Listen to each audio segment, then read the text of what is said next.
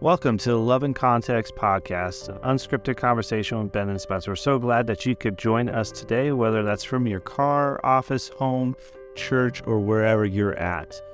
We did have a few sound quality issues with our first few episodes. Those have been resolved, so if you do notice that the sound is funny in the first couple episodes, we do apologize for that. If you want to contact us, you can email us at loveincontext@gmail.com. Also follow us on Instagram at Love in Context. Welcome to the Love in Context podcast with Ben and Spencer. This is an unscripted conversation. We're going to try to do the intro different every time, just to mess with you. Literally every time. Just no other reason. Like next week, it's probably going to sound very different, but don't worry about it. It'll be okay. Well, and actually this week it sounds very different because we have good equipment now. I know. We actually have decent equipment at this point. And all this stuff. You know, your sister's probably going to listen to this and be like, I like the way their voices sounded before. Now it's terrible. She will, but that'll be okay. We're leaving that in, by the way, and she's going to listen to it and be like, no, you called me out. Oh, it's the first of many times. Oh, yeah. Yeah, I've gotten plenty of notices about what she thinks about my voice. Yeah, me too. So, yeah. Actually, it's not so much my voice that she cares about, it's my content. So... She likes your content. I know she does. I'm just being funny. I don't even actually. What's your sister's name? I'm not going to say it on the podcast. Oh yeah, I'm gonna call her Guinevere. Okay, Guinevere. That feels appropriate. That's so perfect. Yeah, I have no idea. Oh, okay. No idea. So, anyways, here we are, and this is like the longest intro. I think we're like a minute and a half in, and we haven't even gotten to something like that. Okay, all right. So we are going to be in Genesis chapter 11, and it is just 10 verses in there. If you have not read the Tower of Babel, once again, newfangled technology, push pause, go read it, and then come back here, and it's going to be like you never left. If you are driving in your car, you can pause and listen to it later, or you can listen now and then go back and read the story. But make sure that you're familiar with these stories when you're writing to us, because we have been reading these and ruminating on them and reading some different material. So our assumption is you're going to do the same. Yeah. This story is very interesting on a number of fronts. One, it's a really short story, right? It's not like the flood narrative, which we covered last week. Yeah, the flood narrative is really tall. Yeah. Short. Yeah. Thanks for that. You're welcome. But it's not like the flood narrative. It's not like the story of Abraham, which we're going to get into in a few weeks. It's 9 verses is what it is. Yeah. Yeah. And there's just so much wild debate about it. So one of the first things we noticed in this story is, it's not what a lot of people have told us it is. Okay. Because very frequently, if you talk about Tower of Babel, like the way people are going to tell the story is they're like, oh yeah, humanity came together, they're trying to build a tower, and God didn't like it, so he confused their language so they couldn't do it anymore. Mm-hmm. And if you think that, well, you're wrong. And I'm sorry, I'm not trying to say, like, on a broad level, you're correct, but on a very specific level, on a more real level, you're wrong. And we need to talk about that. So first of all, one of the things I saw here is, it says the whole world had one language and a common speech. So not only did they speak the same language, they talked about things the same way. Mm-hmm. Right? Vernacular was the same. And the people were moving eastward. Now, what's the problem with moving east? We've talked about this. Where is Eden? Where is Eden? Yeah, according to the text, like on a broad level. We don't really know. Well, it's west. Yeah. Like, because they keep moving east, so it has to be west. Yeah. Yeah. So like we don't really know where it is, but if God's intention is to come back to the garden, like is to actually restore relationship, like people are always moving the wrong way. Cain goes to the east, like they're going to the east, like at some point you got to go back west. Yeah. Right. And it's interesting to me is that, in this story, there is this, double usage of Hebrew where they ask 2 questions, and we've talked about this, but I don't think we've talked about it on the podcast. No, we haven't talked about it on the podcast. Can you kind of give them a rundown of what that is? Yeah. So the double usage of Hebrew. So a lot of times in Hebrew text, or when it's translated to English, you'll hear it read like, hey, so-and-so said, and there'll be a sentence or two. And it'll be like, and then they said, there'll be a sentence or two. essentially what's happening there is there's actually a passage of time between those two sentences. Right. We don't know how much time. Yeah. We don't know how much time, but those are two different sentences that are actually said at two different times. Yeah. And we're dealing with pre-paper societies, right? Yeah. Like where paper is not an available commodity. So like actually writing these things down is very difficult. So they're going to use all their space. Yeah. And so there's literary rules on how to make sure that people know what time has like gone by without actually having to write it. Yeah. Right. Now, why is that important? Because right here in verse 3 and verse 4, we actually see it happening almost right away. All right. So they said to each other, "Come, let's make bricks and bake them thoroughly," because thoroughly baked bricks is what you want. Yeah. Yeah. They used brick instead of stone and tar for mortar. Then they said, okay, now I want to pause there because I have had a conversation with people who talk about this particular passage, then they use it to attack the development of technology or the advancement of humanity. Stop doing that. Yeah, that's not what the story is talking about. And if you don't believe me, like the brick is the new iPhone, right, at this point. And they say, hey, we're going to take bricks and we're going to bake them thoroughly and we're going to use bricks instead of stone and tar instead for mortar. And it's a new development in technology. And then they say again, which means there's a passage of time. So what does God say about that? He says absolutely nothing. Yeah, it's not a problem. Like having technology is not a problem. Mm-hmm.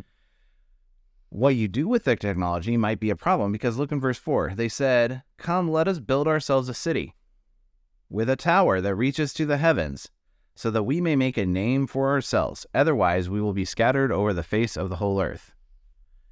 Okay, here's a problem. You're not supposed to build cities. You're supposed to be being fruitful and multiplying, subduing the earth and filling it. Yep. So you're supposed to be scattered everywhere. Like that's your long-term goal is to actually be fruitful, multiply, subdue the earth and fill it so that all of the world is under God's rule and reign, right? And they're like, nah, not about that. Now that we got these newfangled bricks, how about we build a tower that reaches to heaven? We'll make a name for ourselves rather than what God wants to do for us. Yeah. And technology isn't the issue.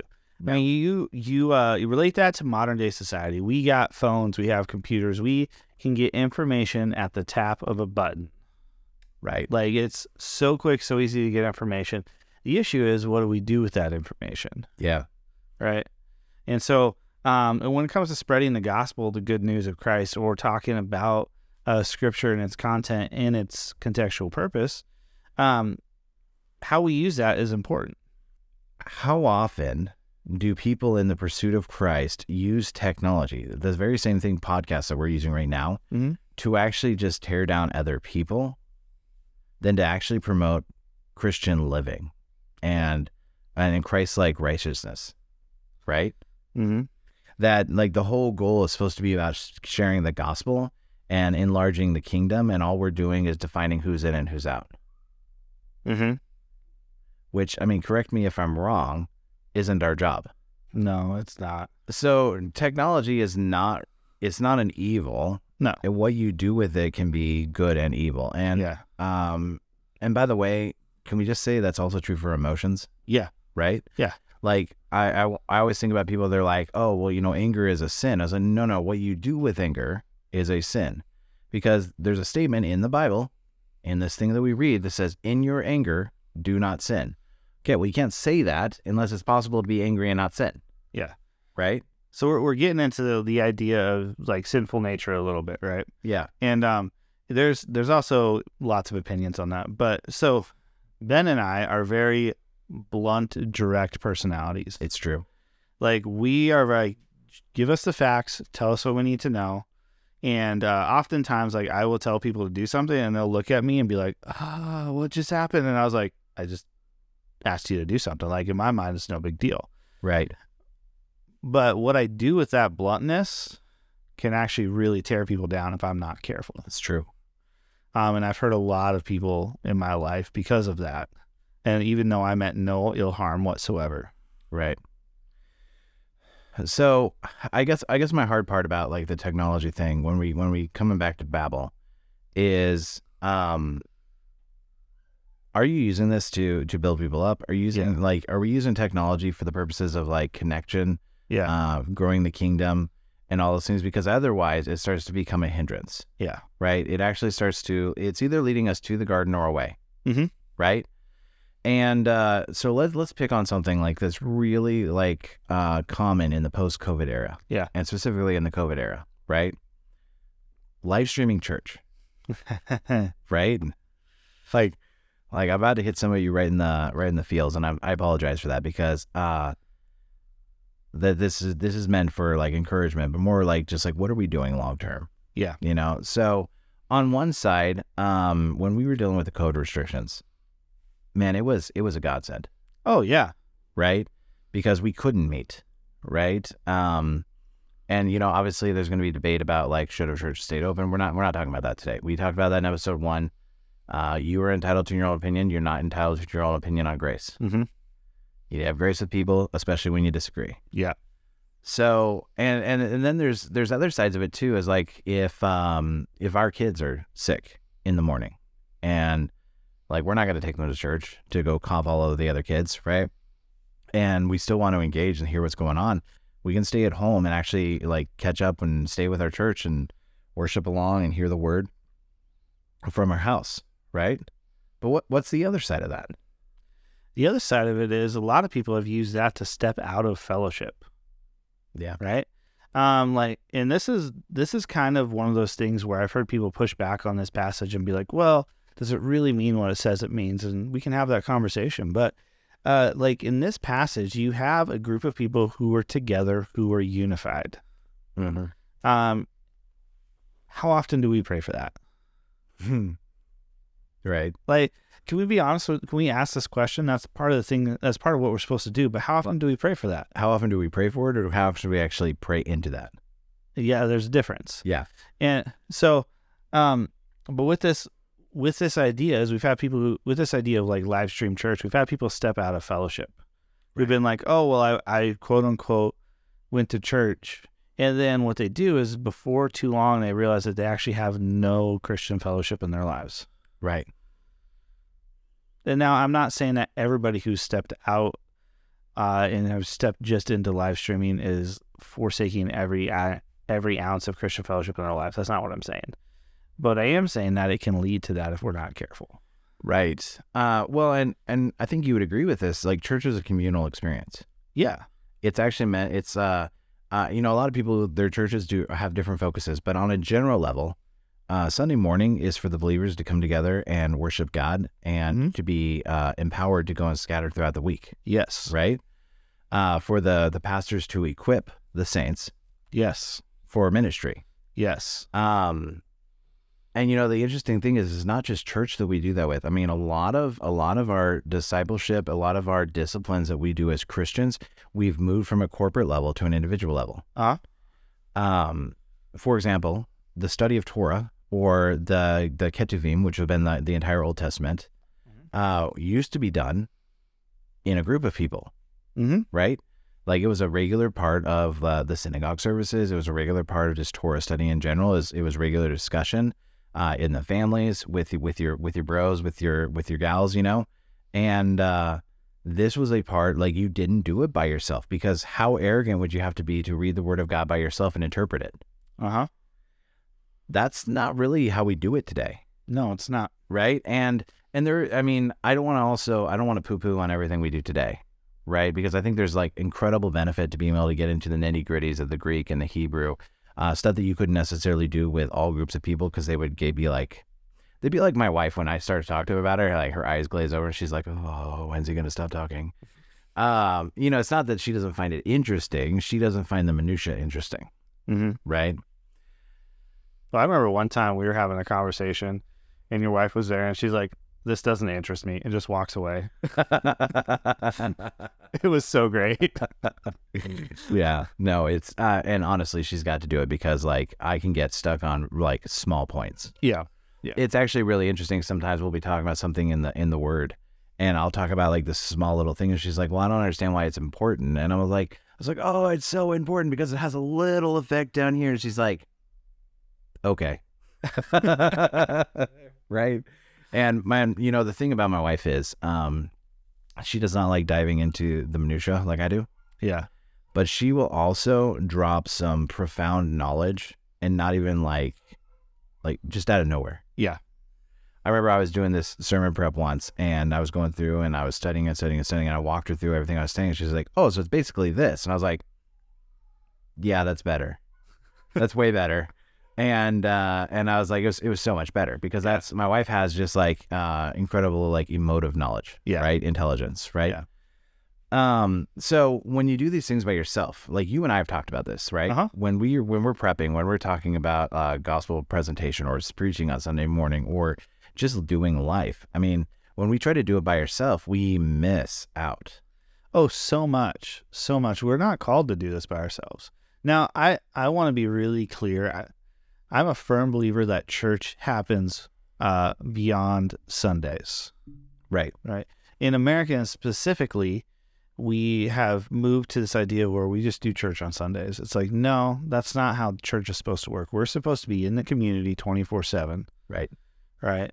We're supposed to be there day in and day out. We're supposed to be there for fellow believers day in, day out, doing life together and ministering to our community and drawing our community closer to Christ. Yeah. That's the purpose of church. And so I want to be very clear on that. But when we step out and say, well, I don't need the church to do this, guess what? You just stepped out of all accountability. You just stepped out of all fellowship. You just stepped out of doing this as a team. Mm-hmm. You just stepped out of doing this as a family. And you just said, I'm better than you. I don't need you. The hard thing about that is almost every time when somebody says that, the opposite is true. Yeah. Right. So in this idea with Babel, and I was like, technology is not a bad thing, but like we talk about live streaming, right? When you use it as a way to disconnect from the body. Yeah. When you use it as a way to put 6 feet metaphorically between you and your neighbor, like you cross a threshold where it's no longer about technology and it's about what technology is actually doing to you. Yeah. Yeah. Technology can be a great way to express like feelings, like you use it to go through, but man, when it starts affecting you too, there's an issue. Mm-hmm. So basically, they come together and they come up with new technology, and God's fine with it. But then they say, we're going to sit in one spot. We're not going to scatter like we're supposed to. We're going to build our own name. We're going to build a tower and basically make God obsolete, which is hilarious because everything is held together by him, right? And God says, man, he comes down, he sees the city and the tower they're building. He says, if as one people speaking the same language, they begun to do this, then nothing they plan to do would be impossible for them. Now, I think when we read that, we have the tendency to be like, oh, God realizes that they could actually rival him. This is once again, this connects us to this idea back in Cain and Abel, right? Yeah. Where you have a monster waiting outside of your door and you can conquer it. Mm-hmm. The problem is you're not going to. And if I don't stop this, you're going to be broken and we're not going to be able to fix you. Mm-hmm. Like we've talked about that with our children. Is like, they're like, oh, you don't love me because you won't let me eat 7 donuts. Listen, if you eat 7 donuts, then we're going to have 2 buckets of vomit. Mm-hmm. Right? I think the math works on that now. For 4-year-olds, absolutely works out on that. As like, I absolutely love you, and that's why I won't let you have 7 donuts. Here's the interesting thing too. So in verse 6 of this passage, Genesis 11, verse 6, this is New Living Translation. It says, look, he said, being the Lord, the people are united. They all speak the same language. After this, nothing they set out to do will be impossible for them. And we just talked about this a little bit, but let's just hit on it just a moment more. We do this in church all the time. We're praying for this. We're praying for unification. We're praying that we're speaking the same language. We're praying that there's nothing that's impossible for us. The problem is when we take that and sit our butts still in a room by ourselves and don't actually take what we have out into our community, that's where God steps in. Right. And is like, no. Well, and let's even take it a step from there. So you and I know as well as I do. So God confuses their language. Okay, you and I know as well as many people who if you encountered somebody who is not a native English speaker. Okay, we have a couple in our church from South Korea, right? And when we talk to them, it requires a lot of thinking to make sure we're communicating on the same level. I told them one time that it's raining cats and dogs out. And they looked at me and they're like, that makes no sense. Right. And I was like, you're right. That does make no sense. Most of the idioms we use make no sense to them. Now, here is the thing, though, I think is very true, is because we speak a different language on a very fundamental level. Like, they've learned English and they're much better at English than, well, most Americans. Yeah. They just don't understand idioms. And so when we cross those divides, and when I have to think about what I'm saying in order to communicate to them my heart, it requires a different set of emotive, intellectual, and spiritual qualities. And in a lot of ways, once I feel like we understand each other in many ways, as opposed to somebody who would just speak English normally, I feel like we understand each other better. We're more unified because we have to overcome the obstacle. And I wonder when I read this story, when God confuses their language and then forces them to actually overcome that obstacle to understand each other, is it not overcoming something between you? Like having to listen and respond and really like decipher, doesn't that not lead to more unified people? Because it makes you pause and consider, what am I actually saying? And let's dispel a couple things in this story. We do not know how God confused their language. Right. Okay. We do not know how he scattered them. Like in verse 8, it talks about how he scattered them all over the world and they stopped building a city. I think it's probably like a salt shaker. Yeah, we don't know how that happened, okay? Again, this is a story. It's not about how did these things take place. Right. It's not a scientific account or any of that. It's a story of saying, okay, what question we need to ask is, what is the Lord doing in the middle of this story? Also, thing to dispel, where does it say that God's mad at them?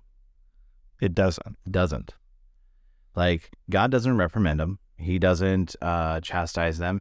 He just looks at them and he's like, hey, this is not going to be good for you. So let's do something that's going to help you be better. Yeah. Now, why that works exactly, I don't 100% know. I told you it's a difficult story, but I know that there's something in the scattering and the differentiating of languages that allows us to actually have better communication and grow into the kind of people God wants. Yeah, absolutely. The kind of people who actually work in this world. Because you're like, oh, well, maybe we should be able to be whatever we want. The problem is the world was created by God. It's held together by his standard, not ours. And when you step outside of that standard, suddenly you have death, disease, infection, all these different things that aren't meant for the world, but you're actually stepping outside of God's design. Yeah. And a good father is going to look at that and say, no, I don't want that for you. I'm also not going to stop you from doing it because I need you to be an individual. There cannot be obedience without choice. No, there cannot be obedience without choice. And how many good parents let their kids take appropriate risk? You mean how many good parents do? Yeah, I phrased that. How many good parents? Yeah. How many good parents let their kids take appropriate risk? Like I've met some parents. I know one person in particular. Like they coddle their kid. It's not meant that word, but they coddle their kid like none other. And their kid, like if there's a remote hint of their kid getting a scratch, they're like, no, we're not doing that type thing, right? And okay, we live in Alaska. There's bears. There's all sorts of things, right? So like, there's no snakes. There's no snakes. I love that. Yeah, there's no snakes. There's no alligators. So but there's just a little more inherent risk with just sending your kid outside, right? Like even just sending my daughter outside just to play in the yard, like there's a little more inherent risk, right? Because like you just don't know if a bear's gonna walk through the yard, like, and so you have to be a little more mindful of that stuff. But at the same time, you have to find ways to let kids have risk make their own decisions, and live and learn a little bit. And you see God doing that with his people. Yeah. I think it's insane to me to think that everything you are going to do is going to be perfect on the first try. Oh, yeah. My oldest son learned to walk sometime between 1 and 2. And I always think it's interesting that we focus on this moment when, like, everybody wants to take pictures of the first step, right? Mm-hmm. And they say, well, everything comes from the first step. That's actually not true. We had to do tummy time, right? We had to learn how to crawl. We had to learn how to sit up. Also, I don't know about you with your daughter, but I took him and I would hold his hands up and I would like let him kind of like walk along before he could actually hold himself up, right? And then when he took his first step, you know what happened? He fell. Yeah. Almost immediately. Like right on his face, right? Yep. Because that's what learning looks like. Now, I think it's crazy to me that we expect people who go into ministry, people who serve God, we expect them to be perfect on the first time. And that's just not realistic with everything else that we've learned. You're learning how to follow God as a child. Well, and I mean, yeah, you know, on the people going into ministry front, like when you take someone out of one town and put them in another town of full-time ministry, they have to learn an entire new culture. Yeah. Right? You have to metaphorically learn how to walk again. Yeah. It's not just like, oh, well, you've done ministry for 20 years. It's like, no, like you take someone from inner city Seattle and you move them to middle of nowhere, Kansas. I guarantee you that church is going to be different than the church they were at. Do you think there's somewhere called Nowhere, Kansas? I don't know. Like they're like, they named our city. It'll be hilarious. I'm not going to fact check that right now, but it'd be hilarious if it was. But I mean, like, so when you do stuff like that, which churches do all the time, when you do stuff like that and expect them just the pastors to have it right on the first time, no, it's not going to work. Yeah. So what I'm saying here that we learn about God is God's okay with them messing up. Yeah. He's also going to correct it. Yeah. There's no punishment here. It doesn't say that the scattering them and changing their language isn't a punishment. No. You know, actually, let's say that one more time, right? Not just for the podcast, but because you need to hear it. Scattering them and confusing their language isn't a punishment. God's very clear in the Bible when there's punishment. Yes, he is. And you know, I'm even going to correct the word because I think we have a negative association with the word and we misunderstand it. It's not punishment, it's discipline. We don't punish our children. Okay, hear me, guys. If you are punishing your children, then you're saying what they are is wrong. When we discipline our children, we say the behavior is wrong. Do you hear me? Because I'm not interested in punishing my child for being a child. I am interested in pruning them to be a healthy adult. Punishment says you are bad. Discipline says you did bad. Yeah. And I'm interested in raising a functional child that can actually function in society and also follow God. Yeah. And I believe that if I think that as a okay father, then God as a good father is going to do the same thing with me. And so occasionally he's going to come and be like, hey, what you're doing, it's not great. Let's just prune that. And let's move you a little bit. Can we talk about God's grace in this story? Yes, please. Okay. Preach. So growing up, I'd never heard this. And then a few years ago, I heard this and I was like, this makes so much sense. Okay. When they were united, they were of the same speech. They were only thinking of themselves. And God says, hey, that's not good. I'm going to have grace on you by confusing your language and scattering you across the world. Right. This is a moment where God's like, hey, I'm going to have grace because this is going to be better for you in the long run. Right. And we often skip over that in this passage where we're like, okay, well, God's just angry. He's frustrated. I was like, no, he's not. He's like, I'm trying to save and redeem my kids. There's no indication that God's upset at all. No, none. No indication. He's being very grace-filled in this moment. Because having a different language is going to force me to understand you. Yeah. and I can't be selfish and understand you. And when you're talking to somebody who speaks a different language than you, everybody instinctually goes to this grace-filled spot where they're like, okay, I have to try to understand even though I don't know the words they're saying. Okay. I have adopted siblings from different parts of the world, and when they first came to our house, we didn't know what they were saying at all. We had to have a lot of grace as they like tried to explain things to us. And they had to have a lot of grace with us as we tried to explain things to them. Right? When there's this language barrier, we instinctually have grace with each other. It's very interesting. And so God's putting this in place so that his kids can be more grace-filled. It's just, now, don't type away and be like, okay, let's talk about blah, blah, blah. I was like, this is a little bit of a thought experiment, but go with me on it. Yeah, I think the tendency is to overreact and be like, okay, so every negative thing that happens or I perceive negative thing that happens in my life is an opportunity for me to be more grace-filled. So on a broad level, yeah. On another level, it's like sometimes things happen because you're a jerk. Yeah. Right? Completely. So let's not try to blame God for things that are definitely our fault. Right? There are natural consequences to what we do. Like back when we were talking about Adam and Eve, right? There are natural consequences to our choices. Yeah. Right? We have to decide, are we going to define good and evil on our terms, or are we going to trust God's terms? Yeah. And God tells me that it's not good for us to be united in selfishness. And you know what? I've been in America long enough to agree with him. Yeah. Yeah, I did. I said that about our country.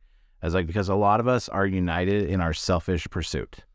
Well, how many believers do you know? 7. I want an exact number on this, Ben. An exact number. Okay. How many believers do you know who are like, man, I follow Jesus, but then when you get to know them, are like, no, you follow a political ideology. Right. I'm not going to actually get into that, but I wasn't asking you to get into it. You can give me a number. 7. Okay, cool. Team. 17,000. 17,000. Okay. Ben knows a lot of people. I know a lot of people. I know a lot of people, and very few of them. Yeah. No, it's so difficult because, it's this thing of if all the Protestants in America, right, the people who claim to be filled with the grace of God, actually lived in such a way that they laid down their life for everybody around them, what kind of America would we have? Yeah. Right. And I'm going to go across all denominations because I think it's really tempting for us to point at this group or this group. Everybody's got their issues. So the best thing that we can do is look at ourselves and say, am I actually living into the gospel narrative where I am seeking to understand, to lay myself down, or am I feeding into the narrative where I'm going to build a tower for myself? Yeah. Who's going to make my name great? Is it going to be me or is it going to be God? I had a conversation with a friend the other day, and they were asking questions just about denominations, stuff like that. And they're like, okay, well, how do we know? One of the questions they asked, like, well, how do we know this specific denomination's actually Christian denomination? And I was like, well, do they believe in Jesus? Well, yeah, they believe in Jesus. Okay, so they've confessed with their mouths that they believe in Jesus. Yes. Okay, they believe in their hearts. Yes, they believe in their hearts. Okay, there you go. Now you need to figure out how to work with them. Correct. Yeah, and people are really uncomfortable with that broad of a level. I think it's a perfectly valid concern when the people don't fall back to the godly authority of the Word of God. Yeah. I do think it's concerning when you have your interpretation of the Word of God as your biblical authority. Yes. We'll get into that in future episodes, but let's just hold that out there. Yeah. It's coming. Yeah. Teaser. It's coming. It's going to come out here. And the temptation is to let our conviction be our command. And that is not the way of Jesus, first of all. In fact, he frequently corrects that with the Pharisees.